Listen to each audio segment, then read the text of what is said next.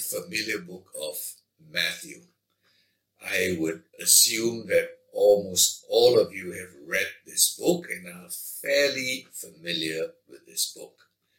Now, this is a book written to connect, in a sense, the Old Testament with the New Testament. It's written by Matthew, addressing particularly his audience was the Jewish believers. The first batch of believers were Jews in Jerusalem. And he was writing this with them in mind. Now, I want you to realize that when the writers of the Bible, the 40 authors wrote, they had no idea that what they wrote was going to end up in this thing called the Bible. They just wrote because there was a reason to write for that moment.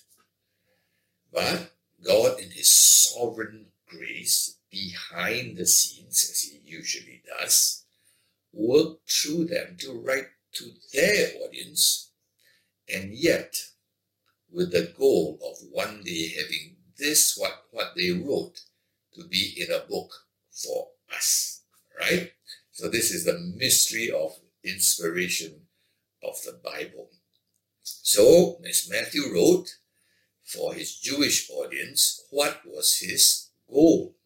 His goal was to tell them, now that you are a believer in this Messiah, you need a new life, new lifestyle. You have a new mission. You have a new family. All right? So that was his goal in writing this. So look at it now. You as a believer, you have a new life. You have a new mission, and you have a new family, and we can add a new future. All right. Now, of course, since it's written to the Jews, there are more Old Testament quotations in Matthew than the other Gospels, because they were familiar with the Old Testament. No point when you write to Gentiles and you quote a lot of the Old Testament. They say, what is it? So in this Gospel of Matthew, you will see, it would say, then it was that it might be fulfilled, which was spoken of by the prophets. You see that very often, that it might be fulfilled. All these things, that it might be fulfilled, which was spoken of by the prophets. Okay? So that is how he links up what all the Old Testament prophecies had pointed to someone of the seed of David, right? That would one day be their king and bring in a new kingdom. So, in other words, it's like all those prophecies finally focus on one person, spotlight, right on Jesus. Okay, so that's what it is. Many prophecies couldn't quite tie up. Finally, we see, now we get it, what those prophecies are. They're fulfilled in this one life. Now, the first half of the book of Matthew speaks of his life in Galilee. Galilee is that part, what we would call the countryside part of the kingdom of Israel. Very, very rugged. They were what people would consider the non-religious, uneducated, unimportant part of Israel. Then his second half of the book speaks of his time in around Jerusalem. That's where all the religious, educated, important people were. Now, the first half of the book takes about 2.5 years of his ministry. We know Jesus had a 3-year ministry. The first half of the book is the majority part of his ministry. In other words, he spent most of his time, 2.5 years out of 3 years, in this uneducated, less religious part of this role. I think that alone speaks a lot about our lifestyle, right? A lot of times we as Christians spend way too much time among the religious crowd, right? And Jesus wants us to know we should be with those people, shall we say, the outsiders, right? Because that is how our new mission is to go to these people, right? So I think just by that, you have a side idea of what you should be. This book is for us, believers. It's how we should live, right? Now, the book also, Matthew, tries to emphasize three things about Jesus, right? Because when you see him, he looks like a man. The first thing he wanted to emphasize to the Jews is that he was the king of the Jews. Secondly, he is the new Moses, right? Because to the Jews, Moses is big, right? And number three, he is God, right? So three things are being emphasized. He's not just a man, he's the king of the Jews. He looks like an ordinary guy walking around, but he's not, right? And so we see here, let's look at the first one, being king. Now, the book of Matthew begins, Matthew chapter 1, verse 1. Please have your Bibles ready. It says, the book of the genealogy of Jesus Christ, the son of David, the son of Abraham. All right? So we see here very clearly, he begins by telling you who this Jesus is. He's the son of David, the one we have been waiting for. The Jews have always been waiting. You know, they had a glorious kingdom at the time of David that it really fizzled out. And their dream of the Jews is a restoration of that kingdom under a son of David. An eternal kingdom, much better, much more glorious under the son of David. So he begins by that. And then if you look at Matthew chapter 1, verse 17, we will see here, so all the generations from Abraham to David were 14 generations. And from David to the deportation to Babylon, 14 generations. And from the deportation to Babylon to Christ, 14 generations, right? So the genealogy is put in such a way that it's put into three sections. Okay? Abraham to David. Then David to the exile. Then the exile to Christ. Every one of them had 14. 14 is 7 times 2. 7 is a big deal number to the Jewish mind. Numbers, you know, their letters had numbers. They're very much into numbers, okay? 7, completion. 3, number of God. So 14, 3 times. Okay? Okay, that's interesting. So for them, it might grab their attention a little bit. Okay? Now, you must remember, Matthew begins with the birth of Jesus. The next book, for example, Mark, doesn't even begin with the birth of Jesus. Straight starts with the baptism. Because for a king, birth is very important. If you're an honorary man, nobody talks about your birth. Right? The day an honorary man was born is no news. It's when he becomes somebody, then he comes into the news. But a prince, the day he's born is news. Right? So you see here the emphasis is on his birth. While in Mark, he's not emphasized there as king. It's on his baptism, the beginning of his work. Right? There he is to be son of man or servant, depends on how you look at Mark. Very different aspect was being focused in the Gospel of Mark. Then we see in the Matthew account, the wise men came. You're all familiar with the story, huh? Matthew 2, verse 11, the wise men came from the east to come and worship him. Wow. I mean, when a prince is born, when a new prince is born, people come and give their respects. And the 3 wise men bring, the wise men, I'm not sure there were 3 more, but they brought 3 gifts. Gold.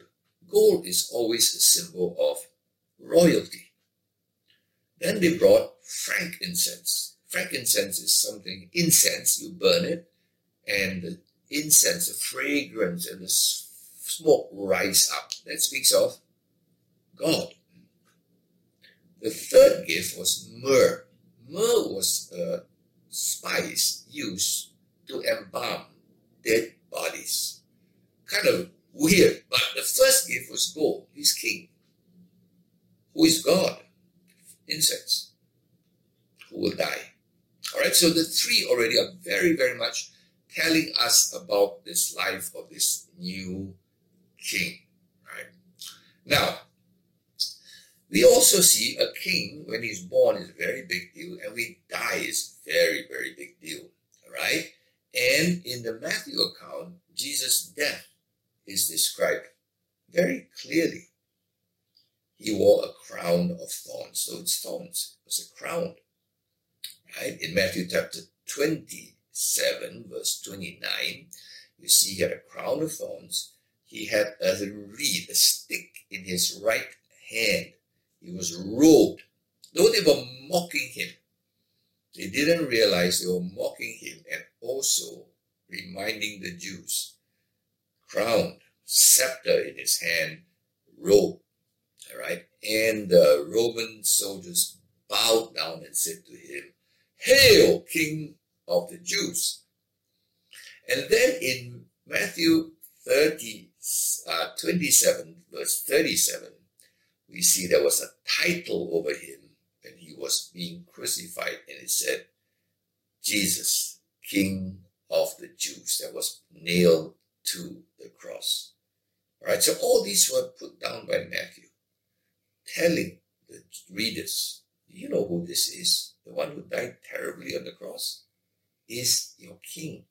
Now, this was very important to the Jews because the Jews had a very different idea of the coming king. All right? You and I, we know the king came twice. First time he came as a suffering servant. That's in Isaiah, but they ignored that. Second time, he will come as a conquering king. Right? First time on an ass or a donkey. Conquering kings don't come on an ass. Asses are not made for fighting. Second time, they'll come on a horse as a conquering king. Now, I want you to note that while we know that Jesus is the suffering king, the Jews struggle. John the Baptist himself struggled. Let's turn to Matthew 11, chapter 2 and 3, all right? Matthew 11, chapter 2 and 3. Now, you must not forget that John the Baptist was the one that baptized Jesus. He heard from the heaven, he saw the dove descending on Jesus, he said, and he heard the voice saying, "This is my beloved son." All right. I mean, John of all should know this is the Messiah. Of all people, he should. But when he watched Jesus for a long time, he began to wonder, did I hear right? Is this the king? He's so lowly. He just mixes with the poor. He's always with the crowds. He doesn't dress. He doesn't behave. He doesn't look like a king. And so poor John, when he was in prison, in Matthew 11, let's read what he struggles with here. Matthew 11, all right, and verse 2. Now when John heard in prison about the deeds of the Christ, he sent word by his disciples and said to him, "Are you the one who is to come, or shall we look for another?" Imagine that. John, the prophet, sent to proclaim, "Behold, the Lamb of God, which takes away the sin of the world," is confused now. All right, so I hope you understand why Jesus was so persecuted by the Jews, because they had two different versions. Their version of the king is totally different from our version of King Jesus, who came 2,000 years ago. All right, different version. Even Peter, look at Matthew 16. Okay, let's go to Matthew chapter 16. Peter, his favorite disciple who was with him, saw every amazing thing about him. All right, Matthew chapter 16 and verse 22. When Jesus told him in verse 21, let's look at verse 21, from that time Jesus began to show his disciples that he must go to Jerusalem and suffer many things from the elders and chief priests and scribes and be killed and on the third day be raised. And Peter took him aside and began to rebuke him, saying, far be it from you, Lord, this shall never happen to you. But he turned and said to Peter, get behind me, Satan. You are a hindrance to me. Even Peter couldn't accept the fact that our king is going to be tortured, killed. What kind of king is that?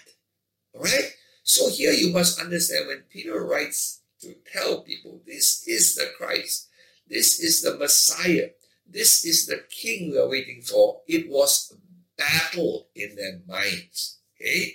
So he writes a lot of these things like the birth of Jesus, the death of Jesus, and many things to emphasize, the miracles to emphasize that this is not an ordinary man. This is the king we're looking for. And yet he dressed like an ordinary man.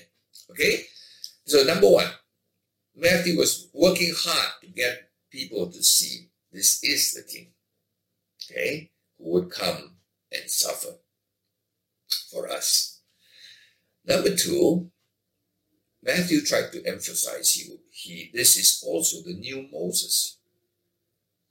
Right? Now in Matthew 2:15, we see that Jesus had to be brought to Egypt as a baby. And then after that, when Herod was dead, he could be brought back from Egypt. 2:15. I was in Egypt last year and I went to the church where they had a little, like a grotto down there, and he said, Mary and baby Jesus lived here in Egypt. Now, why this thing about having to go to Egypt and come out? What's the point of this thing? Could they just run somewhere else? Moab or Ammon or Philistia? It's much easier, right? But they went. Joseph had to flee to Egypt and then later come out of Egypt. That's the picture of Moses coming out of Egypt. And then after he came out of Egypt, all right, and he grew up, Jesus was baptized. Now, honestly, you look at it, why should Jesus be baptized? What's the point? He never had any sin, all right?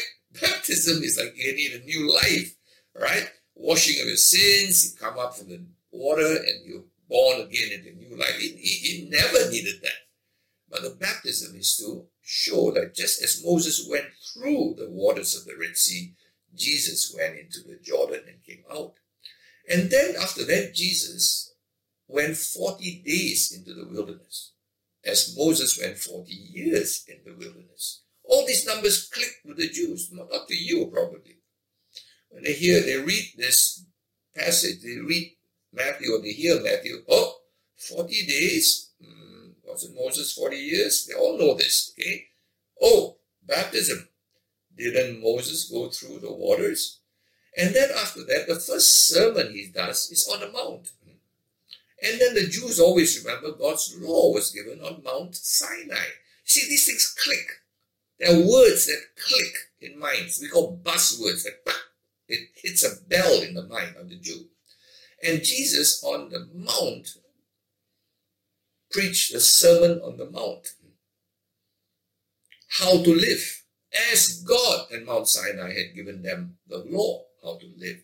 Except this time, Jesus is going to tell them, I will not only give you a new way to live, but as God did in Sinai, he gave you a new way to live, but also give you a new heart so that you can live the way you should.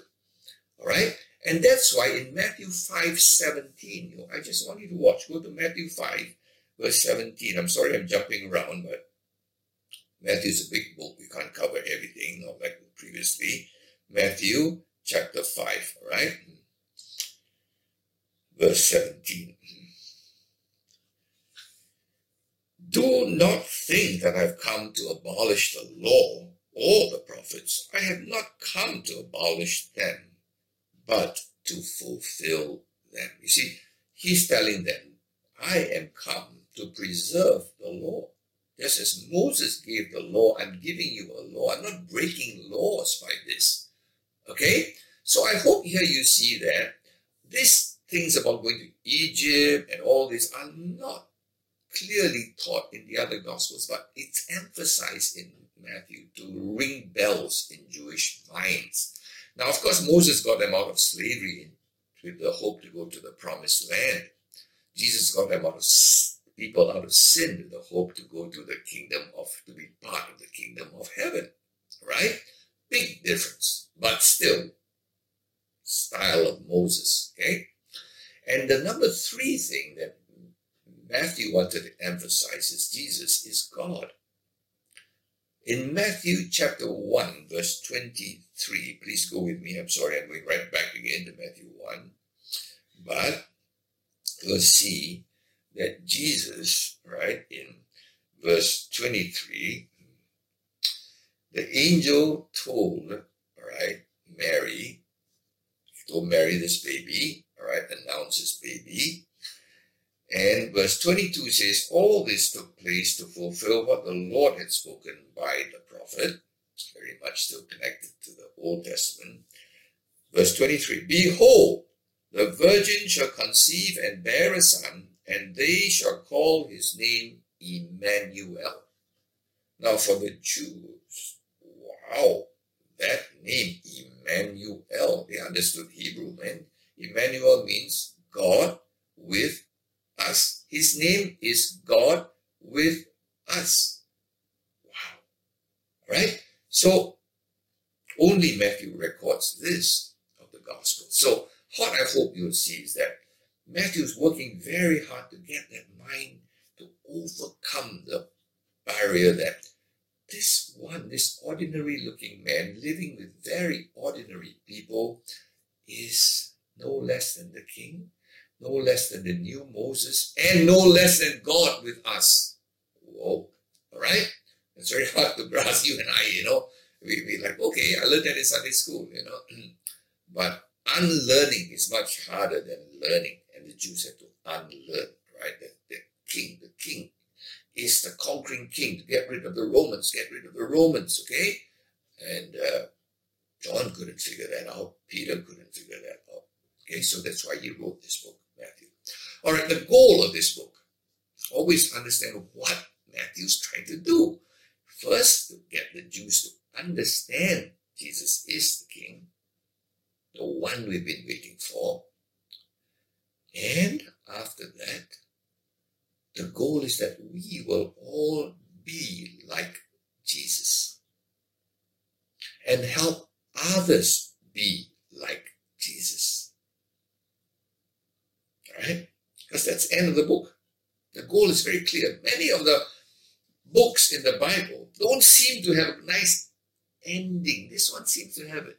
Go ye therefore and make disciples of all nations, baptizing them. We call it the Great Commission. We know it. We memorize it. That's the goal of this book. That you be a disciple and you make disciples of others who make disciples of others, and this goes on. This is your new life. This is your new goal in life, right? Missions, disciple making. You see the word follow me 5 times in, the book of Matthew. Follow me. Don't just listen. Be my disciple, not my student. Big difference. Don't be a Bible student. Be a disciple of Jesus. Not know about him, but know and then live like him, and then help others be like him. Right? So the goal is very, very clear in this book. Now, the method, how did Jesus do it? This book is full of the works of Jesus, his life, works. How he reached out, how he immersed himself with people, how he was like them, how he touched them, how he fed them, how he healed them, how he helped them, full of works. It's not Bible student, not All right, let's go for our discipleship class. See you next week, discipleship class. See you next week, discipleship class, until we die. No, it's about going out, reaching, right? So it's about his works. And as he did his works, he taught his word, right? And he taught with authority. In Matthew chapter 7, verse 29, let's just go there. These are just some key things. But we don't see all this, then we're just reading a whole bundle of stuff that will make our head big and fat, like many Christians, and our legs tiny and atrophied, our hands paralyzed, right? Our hearts shrivel up. Matthew chapter 7, verse 29. This is after the Sermon on the Mount. And when Jesus had finished these sayings, the crowds were astonished at his teaching. Matthew 7:28, For he was teaching them as one who had authority and not as the scribes. Now, a lot of Bible teaching today is taught by people who read another book and then teach you what they read in another book, right? There's no authority in their teaching because it's not part of their life. They read their sermon, they read their lesson because it's just something they read, put in their head, and then they discharge it. It's very different from Jesus who taught, and I hope when we talk of the Word of God, it is out of our life. We don't speak as if we read it somewhere. We speak as if we know it. We speak with authority. I mean, if I know something, I can tell you, no, that's not the way to do it. Rather than, no, I don't think that's the way to do it because I read that doesn't work. It's very different, right? And so today, the method of Christianity in general is basically word-based and word-based alone. I'm not agreeing against word-based. You need the word. I don't know about Jesus until I read the Bible. But word-based must produce works in life, right? I always say it starts with the head. It moves the heart, and then it moves the hands and the feet. Otherwise, it's dead. It's a Dead Sea religion. It's like the Dead Sea in Israel. Waters just go in, and finally the sea becomes dead. We become spiritually dead, right? So Jesus' method is very, very clear. If you read Matthew, you see works, word, works, word, works, word, all mixed up, one after another. It's not like word, I study for 20 years my Christianity, then I go out and do something for God. Hey, Pastor, I'm not ready. Let me get ready first, right? Let me learn more first. No. The best way to learn is to do. You want to learn cooking? Learn, do. Do, learn. Learn, do. Do, learn. All the time, like that. It's all mixed, right? Very different from school education, where you spend like 20 years going to school, not lifting a finger to do anything. And then after 20 years, you graduate to do something, right? Life skills in Christianity are not like that. All right. So we see now, if you look at the book of Matthew, and I'm not going to dissect it, it's too diverse. A lot of people come up with very beautiful classifications and say, this verse, I think it's like trying to put the book of Matthew into boxes. We like things in boxes, and because it's neat and tidy, the 5 points of Calvinism or whatever, you just can't do that. But you can roughly see some kind of structure, and I believe there are basically 5 major sermons on 5 major topics in Matthew. Okay? And you can disagree with me because it's not hard and fast and not thick lines drawn. 5 again is like the Pentateuch or the Torah. The Jews always believe the Word of God came 5 books, Genesis to Deuteronomy. Even the Psalms seem to have like sections of 5. And Matthew tends to write it in that style. It looks like 5 major sermons of Jesus are recorded. Okay, the first, the one we all are familiar with, Sermon on the Mount, roughly chapter 5 verse 7, chapter 5 to chapter 7, it basically describes kingdom lifestyle. In other words, you are a believer now. This should be your lifestyle. Okay? And honestly, it's an upside down lifestyle. Blessed are the poor, blessed are the persecuted. It's like, that's weird, right? And that is the lifestyle of a Christian. It's pretty much an upside down lifestyle, right? Who is the one who is great? The one who is a servant, right? How do you be rich in the kingdom of heaven? By giving. It's like, what? What the world is going on here? When someone slaps you, you turn the other cheek. It's like, what? How come? All right? And we hear in the Sermon on the Mount, you have heard 5 times, but I say unto you. You have heard, but I say unto you. In other words, our lifestyle is truly to be like an upside down lifestyle. In other words, like Jesus' lifestyle, the king who went to the cross. Normally, a king wants people to die for him. This king went to die for people. Now that's not the normal way. Normal, a king wants to be born in a beautiful palace. He was born in a manger. A king wants to live in a palace. He grew up in a carpenter's house. A king wants to have all kinds of residences, but Jesus said, foxes have holes, birds of the air have nests, but the Son of Man has nowhere to lay his head. Right? Important men always spend time, big men spend time with big men. He spent time with lowly men. Kings like to be in big functions. He avoided Jerusalem. It's totally different. Kings dress different. He dressed exactly like others. And that when the high priest wanted to arrest him, they had to pay Judas 30 pieces of silver to identify Jesus. That to me is the most bizarre statement in the Bible. You mean you got to pay a guy 30 pieces of silver to identify Jesus? You mean you can't identify Jesus after 3 years of public ministry? Your troops, your soldiers, your high priest, your priest cannot identify him? What's wrong? Why he looks so normal? I mean, if anybody wanted to arrest a president, you don't have to pay anyone say, hey, please tell me which one's the president. He's the one walking the front. The bodyguards around him. He dresses differently. Everybody looks up to him. I mean, you don't need anybody to say that's the king. Right?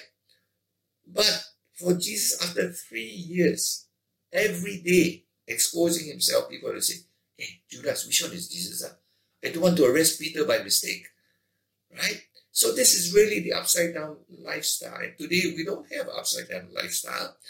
Most of the pastors are the big guys. They walk around with bodyguards. They like all kinds of, fancy houses and live fancy lifestyle. And they want everyone to call them big titles, Dr. this and, the Right Reverend and, whatever.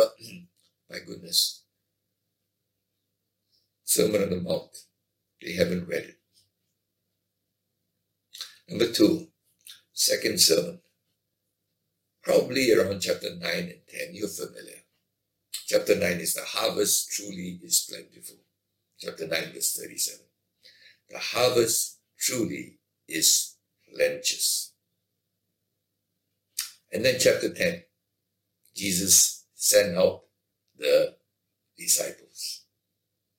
Right? Okay? So you see, kingdom lifestyle, first sermon. Kingdom mission. Reaching out. Christianity today is going in. Go to church. What's your goal as you become a Christian? Be faithful in church. Oh, isn't that so noble? Isn't that so spiritual? No, it's not. It's an escapist lifestyle. Right? We are to be salt and light in the world. Not bringing all the light into one building and each each of us lighting each other up, okay, and dazzling each other with our brilliance, our arguments, and our scholarship. Third sermon is found in chapter 13. Of course, it's more than chapter 13, but chapter 13, you see kingdom growth. In chapter 13, there's a whole bunch of parables. And Jesus always taught in parables. Chapter 13, verse 34 says, Jesus never taught anything without parables. Today, we never teach without outlines, alliterations, numbers, charts, OHP, overhead PowerPoints. No.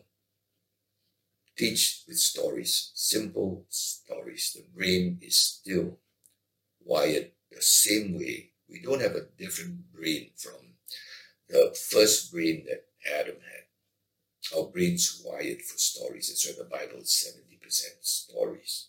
We remember stories, even from our childhood. We don't remember numbers, alliterations. No. Okay? So he taught the parables about kingdom growth. For example, parable of the good soil. You sow, sometimes something happens, 100-fold, sometimes nothing happens. It's okay, that's part of kingdom growth. Wheat and tares, parable of the wheat and the tares, chapter 13. When you sow, you have two types coming up. It's okay, it's part of life. Don't get angry and get upset.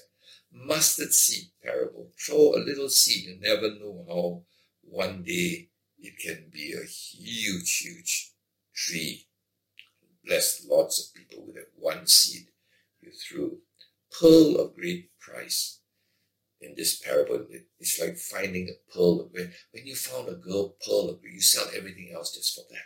When you found the joy of sharing the gospel and the disciple-making lifestyle, you throw everything away. The rest is useless, pointless. It's not worth anything. One day you leave everything behind. The pearl of great price, right? Then the last parable was a net. Cast a net, catch all kinds of good fish, bad fish. On the last day, angels, God will sort it out. Don't worry about it. Okay? So, the third sermon was about kingdom growth. The fourth sermon is, to me, found in chapter 18, kingdom relationships. See, now we're in a new family. We live in a new spiritual family. And we need to have relationships. And then in Matthew 18, it says, if a brother has sinned against you, go and settle it quickly. Don't keep grudges. And then also in this Matthew 18, it talks about how to forgive, how God forgave us. Therefore, we should forgive others. All right? Now, you cannot live in any kind of relationship, whether it's a biological family or spiritual family, if you don't settle and you don't forgive. Almost all the time, things are problems in a community or a family. It's because they haven't understood how to go up to that person, settle it, and then forgive as Christ forgave us. And then lastly, the fifth sermon is on the future of the kingdom, sign of the end times, which I won't go into, except to say the Jews struggle with this. See, the Jewish mind, the future kingdom, right, was wholly future. That means the present life, then the future kingdom comes, two separate things. For us Christians, the kingdom has come already, but the present life still exists.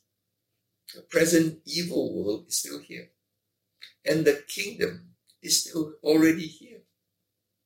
I'm in the kingdom. I'm a child of God already. I'm enjoying many things of the kingdom, and yet I'm being harassed by many things of this present evil world. As an overlap, which for the Jewish mind, they couldn't figure that out. How come if the king is here and then the world's, how come the Romans are still oppressing us? What's he talking about, the new kingdom? I still see the Romans here. I still see this corruption here, right? There is an overlap. Because the kingdom is inaugurated, I repeat that, inaugurated or started, but not consummated, not completed. That's all. All right? And there is an overlap. But in the Jewish mind, it's either this present evil world, then it's erased, and the future kingdom comes. And so they were totally confused. Right? For us, we know. I still have my old nature, but I have a new nature. The world still stinks outside, but there's so much peace and joy inside. All right? I'm enjoying the kingdom already. I'm not waiting for heaven. I'm enjoying peace and joy in my heart already. I'm having taste of it. It's inaugurated, but not completed, not consummated. All right? So these are the 5 kind of major themes of sermons that is in the book of Matthew. So I hope as you read through it, you will see these things, right? Again, let me say the goal of Matthew, because if you lose the goal, then you lose it all. As a believer, you and me, we don't struggle with about, oh, Jesus, is he really the king? We have accepted that, all right? Is he really the son of David? Yes, I know that, right? But what is the biggest struggle? It is in Matthew chapter 28. And we call it the Great Commission. I call it the King's Commandment. The King has come. Kings give commandments. What is the King's commandment? Make disciples. Matthew chapter 28. So let's look at Matthew 28 as we end our study on the book of Matthew. And I'm sure all of you know this. You probably memorized this. But let's look at it again. Matthew 28 verse 18. And Jesus came and said to them, all authority in heaven and on earth has been given to me. What can he say that? He's a king. All right? As the king, he can say that. Only a king can say all authority in heaven and on earth. Right? Nobody else can say. Only King Jesus can talk this way. Anybody else talk this way? Blessed, all authority in heaven given to you. Are you joking? All right? On earth, all authority on earth given to you. Are you joking? All right? Only the king can do that. That's why you either accept Jesus as king, God with us, or he's a liar, he's insane. Right? Either one of the two. You can't take between. Right? Go therefore and make disciples of all nations, baptizing them in the name of the Father, the Son, and the Holy Spirit, teaching them to observe all things that I've commanded you. Behold, I am with you always unto the end of the age. You will see several verbs here. Go is a verb. Make disciples, make is a verb. Baptize is a verb, right? Teach is a verb. To observe is a verb, right? So there's so many things to do, right? No! A lot of verbs there, but in the Greek, there's one imperative verb. Imperative means compulsory. Focus on that verb. The rest help you to focus on that verb. What's that verb? Make disciples. The imperative verb is go. Go for what? Make disciples. Teach for what? Make disciples. Baptize for what? Make disciples. Right? So what is the goal of Matthew reading this entire 28 chapters? I can tell you the vast majority of Christians read this entire 28 chapters and don't make disciples. They go to church. They go to Bible studies for a lifetime and make no disciples. Maybe one, maybe their kid. All right, and even that not likely. They never really focus on it. They made the kid go to Bible Sunday school. They never look and say, follow me, son. My life, my deeds. Not Sunday school teacher's words. Papa's life, Papa's deeds. Follow that. All right?